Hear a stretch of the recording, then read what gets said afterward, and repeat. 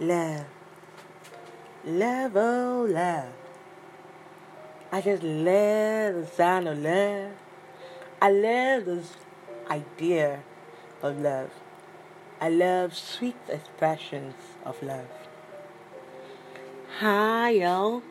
It's the regular podcast host Elizabeth, and you are welcome to Sassy Podcast. Do you know that love is the most potent force in the universe? Do you know that love is stronger than hate? Love, oh love. I love the sound of love. I love the idea of love. I love sweet expressions of love. And yet, today's podcast is one of the hardest I've ever written. Oh, well, maybe not the hardest, but one of the hardest. I mean, how do you talk about love without sounding all preachy?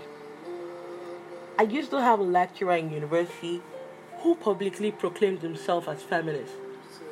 He told us in class one day why he identifies as feminist. According to him, when he was little, a baby actually, his mom took him to the farm as usual and laid him down wrapped in some wrappers as she went to go and work on her farm.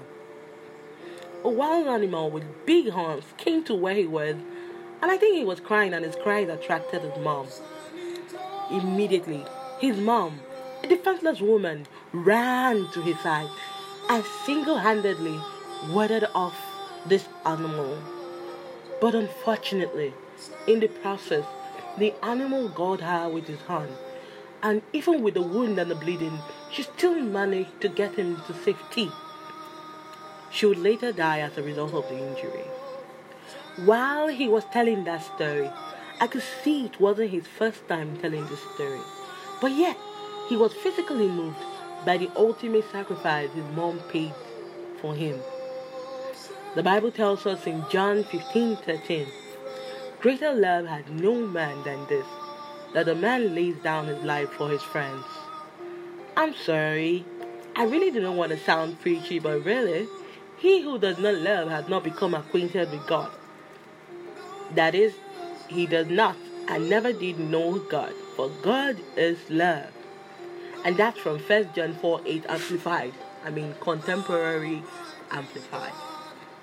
This love that I'm telling you about does not consist of a trip to Domino's, nor is it found in a purchase nor a receipt of gift, nor is it expressed by sex between two unmarried people.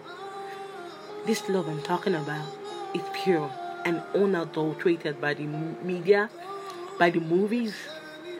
It isn't twisted to suit anyone's ideology. It is simple, basic love 101.